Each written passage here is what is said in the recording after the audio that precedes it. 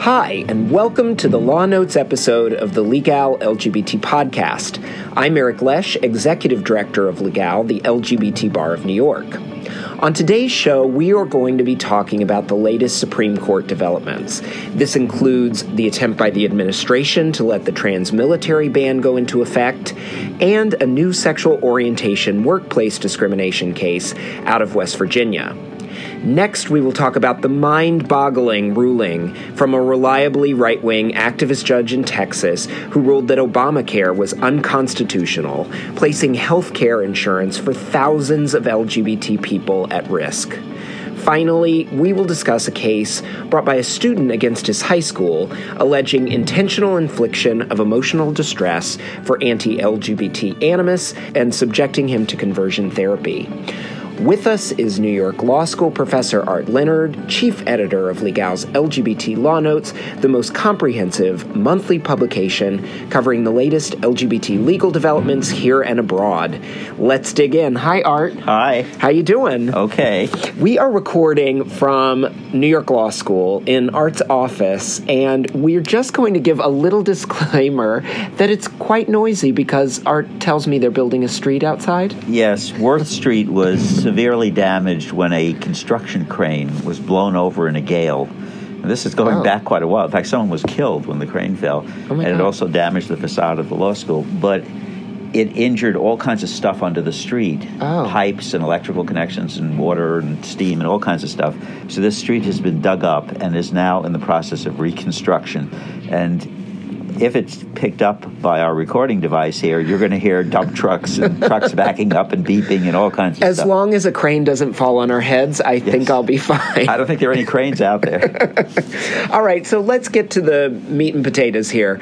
On the last episode, we discussed the DOJ's attempt to get the Supreme Court to review 3 preliminary federal district court rulings that have kept the Trump administration from implementing its discriminatory plan to prevent trans troops from serving in the U.S. Armed Services. We have new filings in response to these cert petitions to discuss now from the groups that are representing the transgender service members. And in addition, though this happened in January, we do have the ruling from the D.C. Circuit that reversed a favorable lower court ruling and dissolved a preliminary injunction that was put in place by the lower court. So, Art, let's talk about where we stand with respect to the transgender military ban cases and the the D.C. Circuit ruling. Okay, well, first we have to add, because by the time people listen to this podcast, we may know a lot more, that we are recording this on Friday morning, January 11th, as the Supreme Court is conferencing. It's happening now. It's happening right now as we're recording this on both the transgender military cases and the Title VII cases involving sexual orientation and gender identity. So this news may be a little out of date. But at any rate, I think the first thing to report is that as a result of the D.C. Circuit reversing the trial court in the transgender military case from the D.C. District Court, the Solicitor General later that day, working real fast, sent a letter to the Supreme Court saying, okay, we are no longer asking you to grant that cert petition from this case. What we're asking you to do is hold it for now in case the plaintiffs below file a motion for rehearing en banc, because they're likely to do so. I mean, this was just a 3-judge panel, and the D.C. Circuit has a lot of people who might be very sympathetic to the transgender side on this issue. So the Solicitor General said, just hold on. We would be happy for you to grant our motion to stay the preliminary injunction, but in fact that's moot because the D.C. Circuit has now said it's dissolved. Wow. And has sent the case back. And I think what people have to understand about that is it sent the case back for reconsideration by the district court. It didn't say that the district court cannot issue a preliminary injunction. It just said that the district court was clearly mistaken in labeling Secretary Mattis's version of the ban, which Trump accepted in February of 2018. It was clearly erroneous in characterizing it as exactly the same, or essentially the same as what Trump had promulgated the previous summer, the summer of 2017. Right. That was, in the tweet, that was just a complete across-the-board, transgender people may not serve in any capacity in the U.S. military. That's right. what Trump said in his tweet. And you can tell that he didn't consult with any experts because he wouldn't have put it that way if he consulted with experts. They would have told him, you can't say it that way. And then he put out a memorandum in August 2017, drafted for him, of course, by White House staff, because he doesn't write anything, I'm sure, except maybe his tweets. Or read anything, I'm sure. Yeah, well, he... Teleprompter the other night. We're told he can read 3x5 cards that people put, saying, like, don't congratulate, when he called up Putin to congratulate him on his... Well, he reads them. He doesn't internalize them, and right. Well, yeah, but we them. saw this week in his first White House speech to the nation that he can read a teleprompter. You saw. I didn't watch it. No, I watched it on YouTube after the fact. I was going to watch it. I watched the Democratic response. Yes, but getting back to the to the subject matter that we're talking about. So the court said, basically, taking at face value the allegations in the motion to dissolve the injunction filed by the Justice Department, taking that at face value, he said, if we assume all of that to be true, although they didn't put it exactly in those words, they treated it as if they were assuming it to be true, that Mattis appointed a new panel of experts, that they studied the problem afresh, and that based on objective scientific analysis, they recommended to him excluding certain transgender people and allowing other transgender people to serve. And therefore, they said, this looks like military judgment that's entitled to deference. So in remanding it to the district court, we're telling the district court to consider whether this is entitled to deference, not based on the idea that Trump just unilaterally thought it up as a political thing, but that it might have something behind it. The problem there is, of course, that the Defense Department and the Justice Department have been stonewalling on revealing the identity of the people involved in doing this or the basis for their conclusions and so forth. So is it likely the district court will put more pressure on them to reveal the sources I think want the district court deference? could. We're in this strange situation because the D.C. Circuit, having reversed the district court's refusal to dissolve the preliminary injunction, right, that preliminary injunction is no longer in effect. But there are preliminary injunctions in effect from federal district courts in Baltimore, Seattle, and Riverside, California. Right. So there are 3 preliminary injunctions still in effect. So the ban is still not in effect, and that was important for people to know. And this is the subject of intense debating that took place within the past few days, because after the D.C. Circuit ruling, the Solicitor General sent a letter and filed a brief, and then the respondents, of course, the representatives of the plaintiffs, you can bet that those lawyers spent a pretty intense weekend. Right. Because the ruling came out on Friday. Friday morning. We know some of them. So the lawyers were all busy over the weekend putting together their responses and arguments, and the Supreme Court was deluged this week from all the legal teams with letters and briefs. Wow. Arguing about what this means and arguing about whether it changes the situation and arguing about whether the Solicitor General has any basis for saying there's some kind of emergency here that requires this to be decided now. Mm-hmm. The Solicitor General, we discussed in last month's podcast, the petitions that the Solicitor General filed. Well, in mid-December, December 13th, he filed motions with the Supreme Court in all these cases saying, look, if you don't grant our petitions, will you please grant our motion to either stay the preliminary injunctions pending a decision on whether to grant cert, or alternatively, will you narrow them? And in the motions, in the memoranda in support of the motions, they did a major job on the controversy about nationwide injunctions issued by federal district judges. There is an argument that has some intellectual respectability that violates the case and controversy provision of the Constitution, because they say only the plaintiff in the case has standing to invoke the protection of the court. They've been arguing this all along. Mm-hmm. Right. So that only the plaintiffs in these 4 cases should be covered by any preliminary injunction that's issued. It shouldn't be nationwide. It shouldn't affect the ability to implement the policy as to anyone else. That's their argument. And, of course, that argument is sharply countered in the papers that are filed by the attorneys for the plaintiffs in these cases, who say that we're attacking this policy on its face, not just as applied to these people. Right. And that if the policy is likely unconstitutional with respect to these plaintiffs, it's unconstitutional with respect to everybody right. who is transgender. So there's quite an argument going on, and this is intended to evoke a reaction from certain members of the court who have, in recent cases and recent dissents from denials of cert, put in question the appropriateness of allowing single federal district judge to enjoin the federal government nationwide from applying a policy. And this cuts in different directions, because back during the Obama administration, there were plenty of Democrats, liberals who were complaining about federal district judges enjoining, giving nationwide injunctions against Obama administration policies. So the question of whether a single district judge should be able to do that, or whether perhaps it should be reserved to the Court of Appeals level somehow, some kind of procedure to do that, or whether it's just not appropriate to allow it. So they're putting that question in front of the court and saying that's one of the issues here on these motions.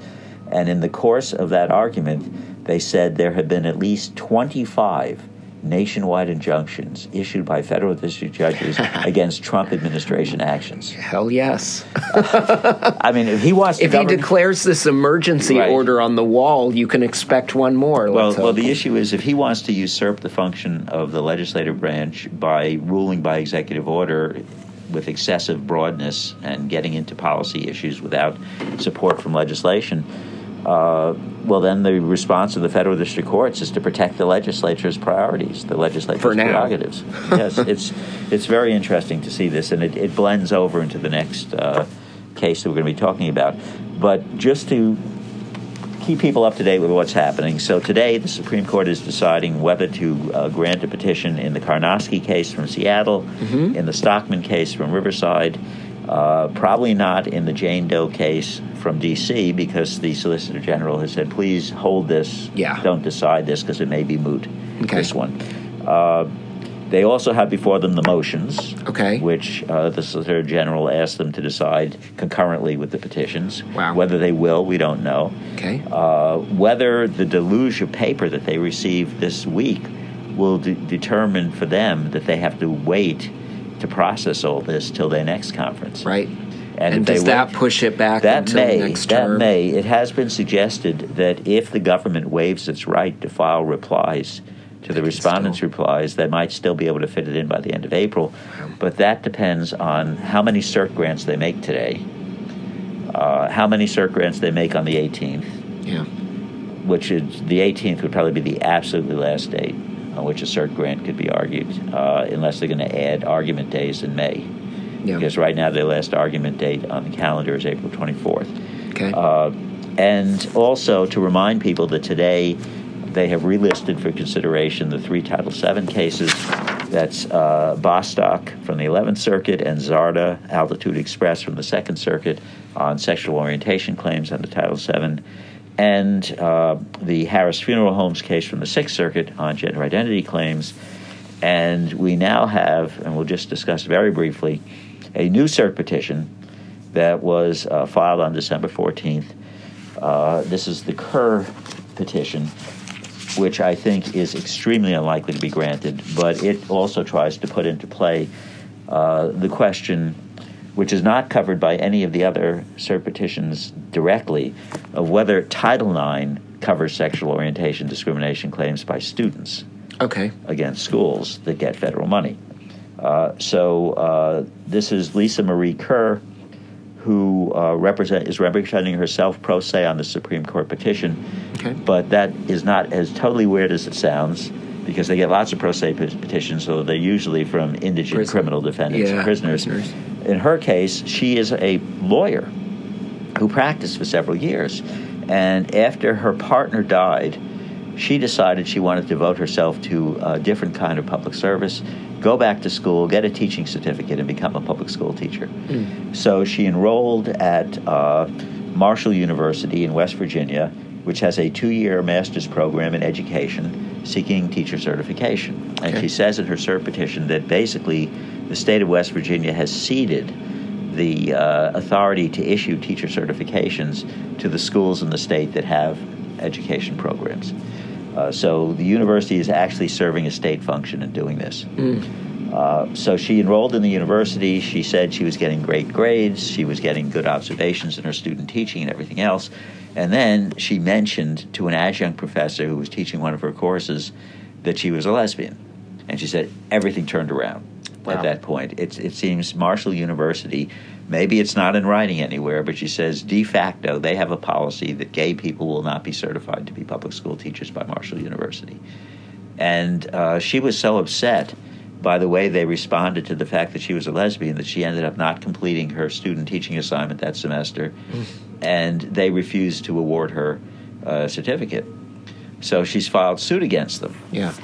But the problem is the case got bogged down in all kinds of weird stuff. At the time she filed the suit in 2014, people were not filing sexual orientation claims of this sort under Title IX. Yeah. So she filed an equal protection claim.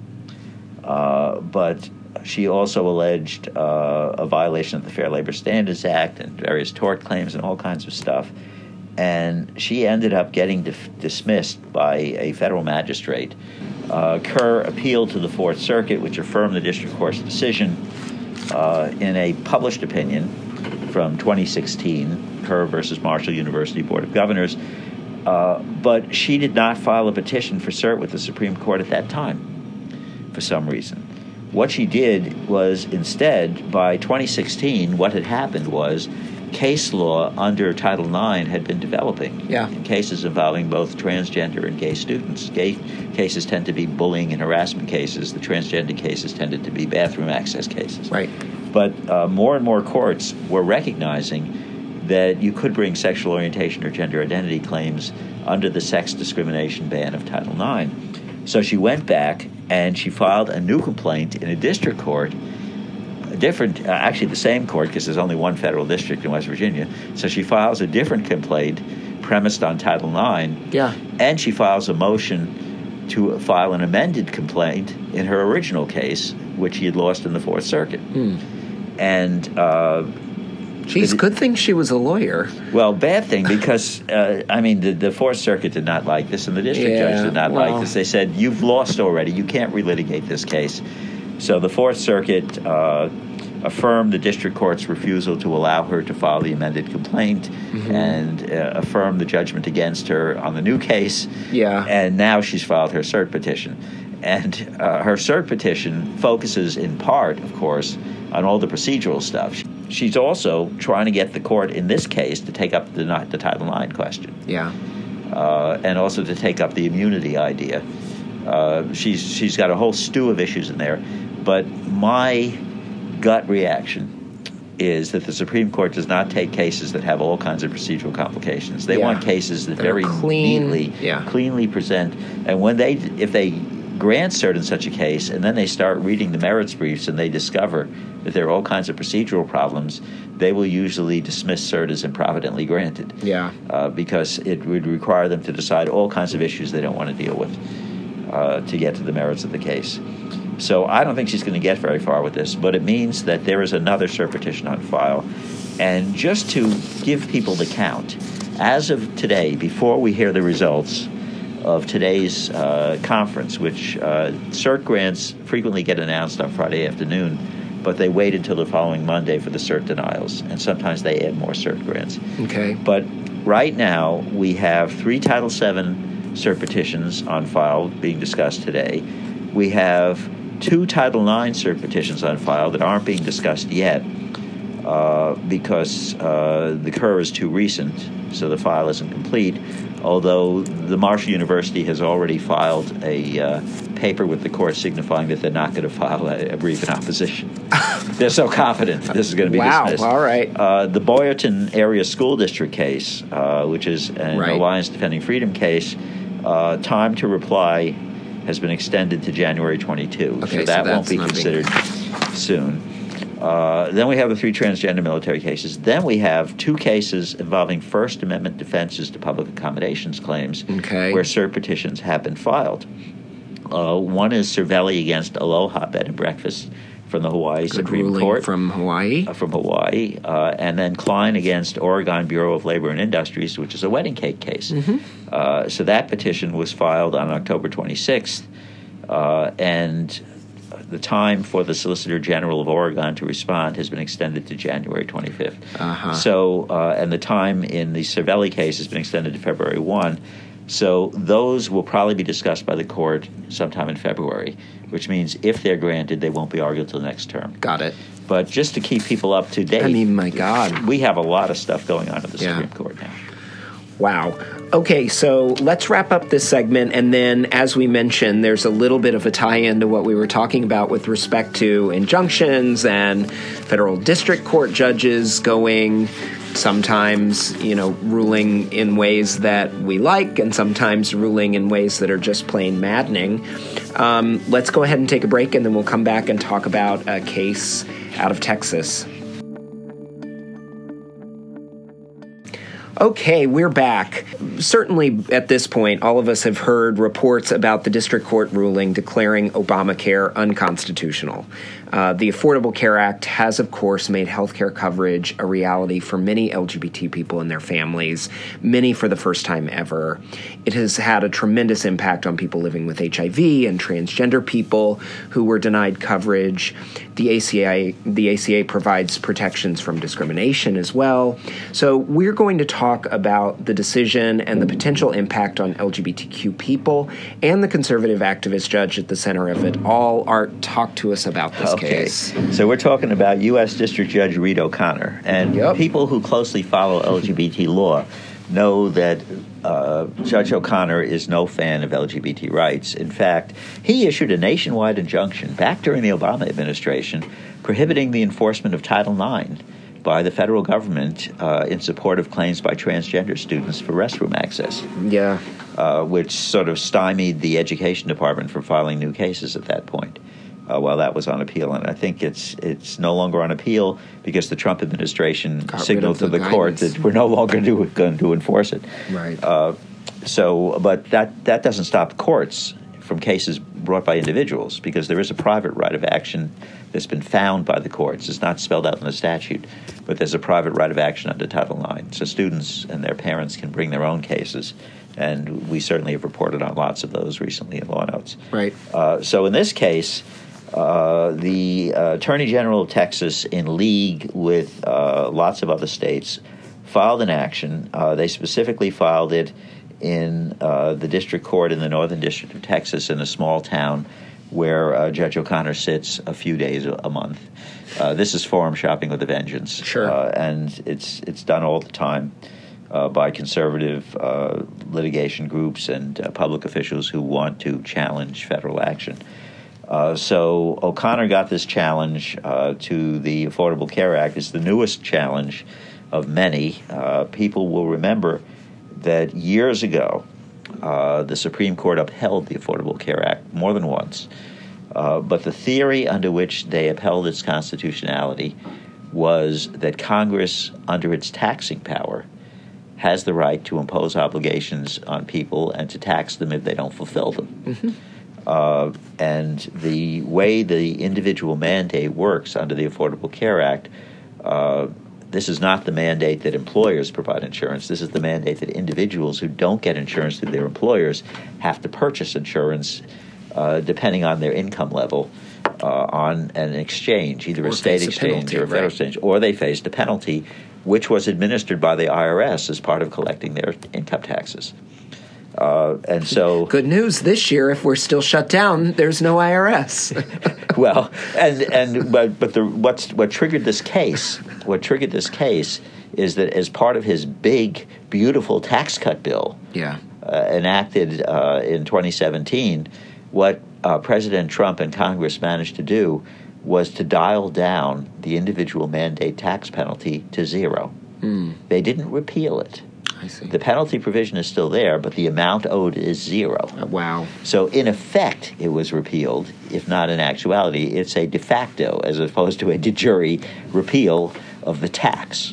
Wow. All right. So now the plaintiffs in this case argued because the tax is gone, the constitutional basis for the mandate is gone. And with the individual mandate being gone, the whole statutory scheme falls apart. Yeah.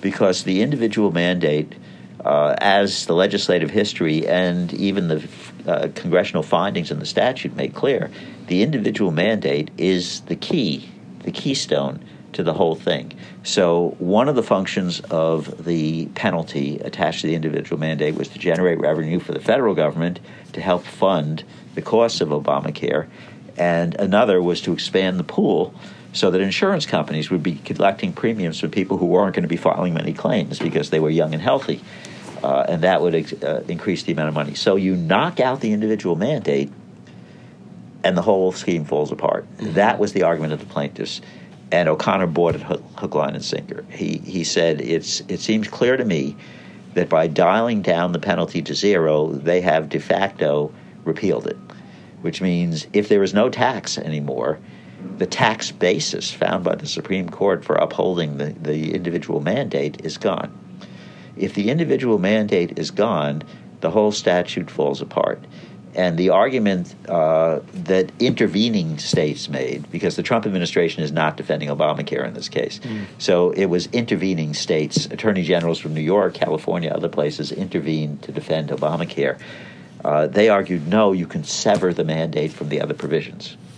And O'Connor said, no, as a practical and legal matter, you can't sever the mandate because the other provisions have no funding without the mandate. You don't have the prod to expand the pool to healthy people, right, and you don't have the revenue to help pay for the federal costs of Obamacare, for the Medicaid expansion, et cetera. So he said it just falls apart.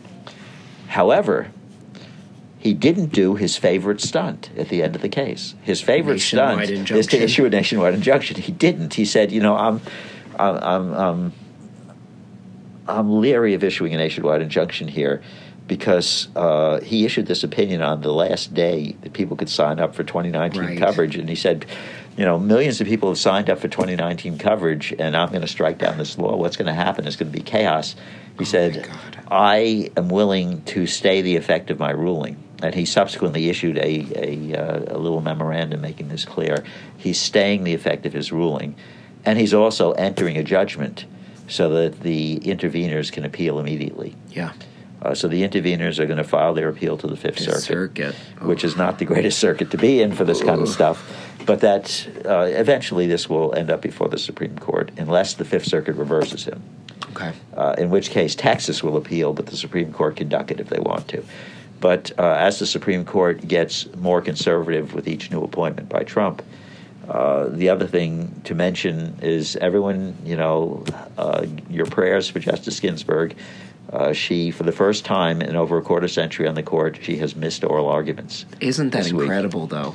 It is. It's incredible. But she's so durable, and she's had several cancer treatments. She's had all kinds of medical stuff. But somehow she manages to find her way back to that courthouse for the oral arguments. Yeah. We have no idea whether she's participating in the conference today. If she is, it would be by phone or Skype or something like that. Wow. Because she did not sit in the courthouse this week. They had 3 days of arguments. I see. The court did announce that she plans to participate in those cases by reviewing the transcripts and the briefs. Yeah. And she could probably listen to the recordings if she wants to, but it's faster to look at the transcripts. Sure. So she'll be participating in those cases. And we know that you don't have to ask questions during oral argument to have an opinion because Thomas votes without asking questions, right? One time. But also to mention, and this is the sad thing, I saw that there were at least some news reports that the White House staff is getting busy putting together a list of names. I saw that this morning, but don't you think they just do that to scare us and rev up the base at a time that they want to be ready to nominate someone immediately if she retires. I think they want to get someone in there as fast as possible. They don't want an 8-member court, although an 8-member court would be 5-3 their favor much of the time unless Roberts moderates his views on a lot of stuff. Yeah. So at any rate, why is this so important, this Obamacare opinion? Well, I would just mention, as I do in my coverage of this in the January issue of Law Notes, a whole bunch of important federal district court opinions issued over the past year on transgender health care issues under Obamacare. Right. And specifically some cases involving the state of Wisconsin. We've had a federal district judge order the state's Medicaid program and the state's program of health insurance for state employees to cover gender reassignment procedures, which the state was refusing to do. Mm-hmm. And they said part of it was an equal protection ruling, but part of it was based on the sex discrimination provision in Obamacare. 1557. Yeah. So we have several opinions, not just from the Western District of Wisconsin. They were also citing cases from California, Minnesota. Minnesota and California. There were also district court decisions. So losing the sex discrimination provision from Obamacare would be a big loss. Oh, sure. In addition to losing Obamacare. Probably more for transgender people. But, we're talking about, because in order for coverage to satisfy the requirements of Obamacare, that everyone, to the extent possible, have insurance, Obamacare spelled out minimum standards that had to be met by insurance policies. And one of the things is that they may not discriminate based on sex in the provision of care. And that has proven very helpful to transgender people. When you put together the transgender coverage developments under Title VII and under Title IX and under some other federal statutes, the Fair Housing Act, for example, we now have a growing body of law saying that discrimination against people because of their gender identity violates laws banning sex discrimination. Sure. So there are some states that have laws banning sex discrimination by insurance companies, but not all of them. Mm-hmm. And they haven't necessarily received this interpretation yet. Got it. So this has been very important, and if Obamacare disappears, we need to push hard in Congress for something in its place banning discrimination. But of course, we need. So if this case takes forever to get up to the Supreme Court, and we have a Democratic administration that ticks up the charge for failing to buy insurance, right? Wouldn't that make this all moot? If the tax penalty is reinstated, that would moot Judge O'Connor's decision. So do we just keep playing ping pong with this? Well, every time we get a Republican administration, we get rid of the tax and it's unconstitutional. Okay, let's save that for another day. All right, so let's move on. Okay, we are back. We are on the verge here in New York of some major legislative victories for LGBT people. As early as next week, the New York State Legislature is expected to debate and pass a bill that would codify in state law protections for transgender people and another bill that would ban conversion therapy. 14 states ban this barbaric practice. Pennsylvania is not one of them, but we do have a case out of Pennsylvania involving a high school student who brought an emotional distress claim against his high school for subjecting him to anti-gay animus and conversion therapy. Art, let's talk about this case. Okay, this is the case of Adam Dobson. And Dobson was a student at the Milton Hershey School. The Milton Hershey School was founded in 1909. Doesn't that make your mouth water? I just think about chocolate. Well, Milton Hershey and his wife Kitty, they were unable to have children, so they decided to use their considerable wealth to create a boarding school for orphan boys. Wow. And Adam Dobbs was admitted to Milton. It's now coeducational. It was originally a boys' school. Mm-hmm. It's one of the wealthiest boarding schools in the U.S. because of the endowment from the Hershey Foundation. Yeah. So it's tuition free. Wow. I mean, it's for poor kids, lower income background, we're told. But it is a very there's an air of religiosity about it because that was the Hersheys. And so education is styled in the Judeo-Christian faith of the founders with daily devotions and Sunday chapel services. Wow. All right, so Adam Dobson was enrolled in the school. His guardian enrolled him. He was an orphan, so he had a guardian rather than parents. And the guardian executed an enrollment agreement, a 3-page document setting forth terms and conditions of enrollment, attendance, conduct, discipline, etc. And when he was in the 9th grade, Adam realized that he was gay. And at some point that year, a house parent, because this is a boarding school, so they have house parents, a house parent caught him viewing gay pornography on a resident's computer. Mistake, Adam. And he was forced to watch a religious-based video intended to cure him of being gay. Wow. In other words, they did their own homemade conversion therapy there. In the 11th grade, he experienced suicidal ideation as he was trying to repress his sexual orientation. And the health services of the school intervened, and they sent him to a local mental and behavioral health care facility. We're not given all the details and the opinion on what kind of a facility this was. Okay. But at any rate, he improved for a short time. He returned to school. But then he suffered another bout of depression. This time, he tried to kill himself.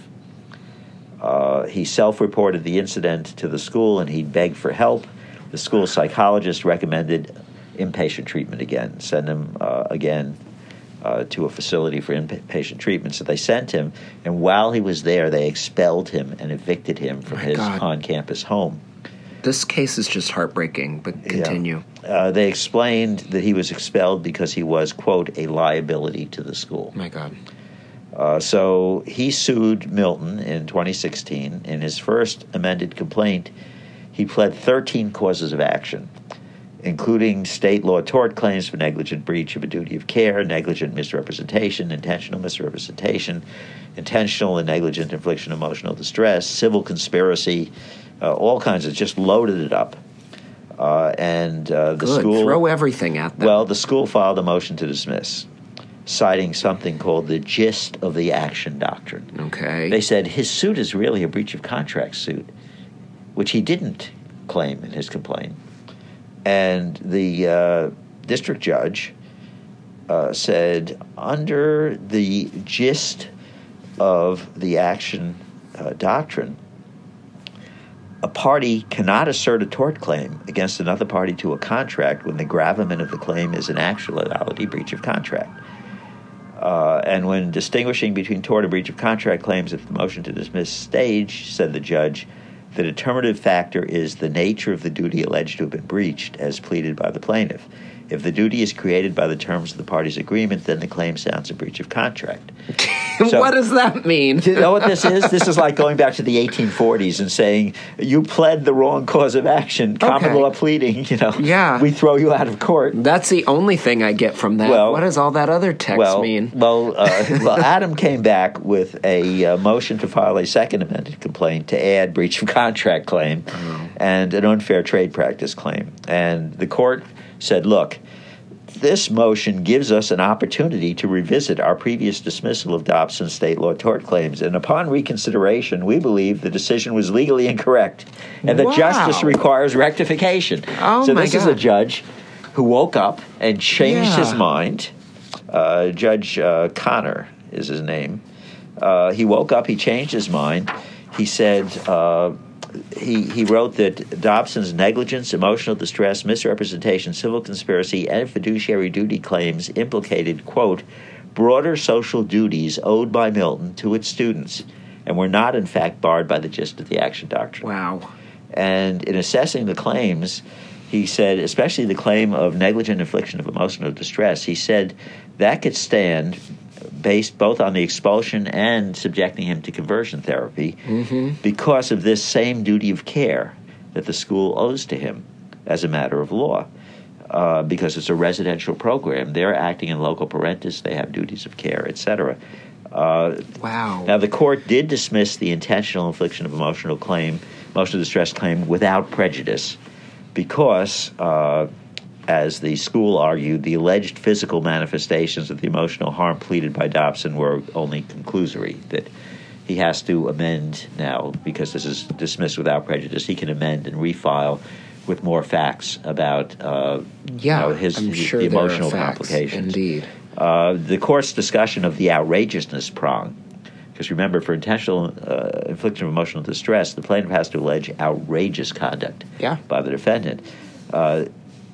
He said an adequately pled intentional emotional infliction of emotional distress claim could survive a future challenge, which is why he dismissed without prejudice, and he characterized the attempted conversion therapy as satisfying the outrageous prong necessary to state an IIED claim.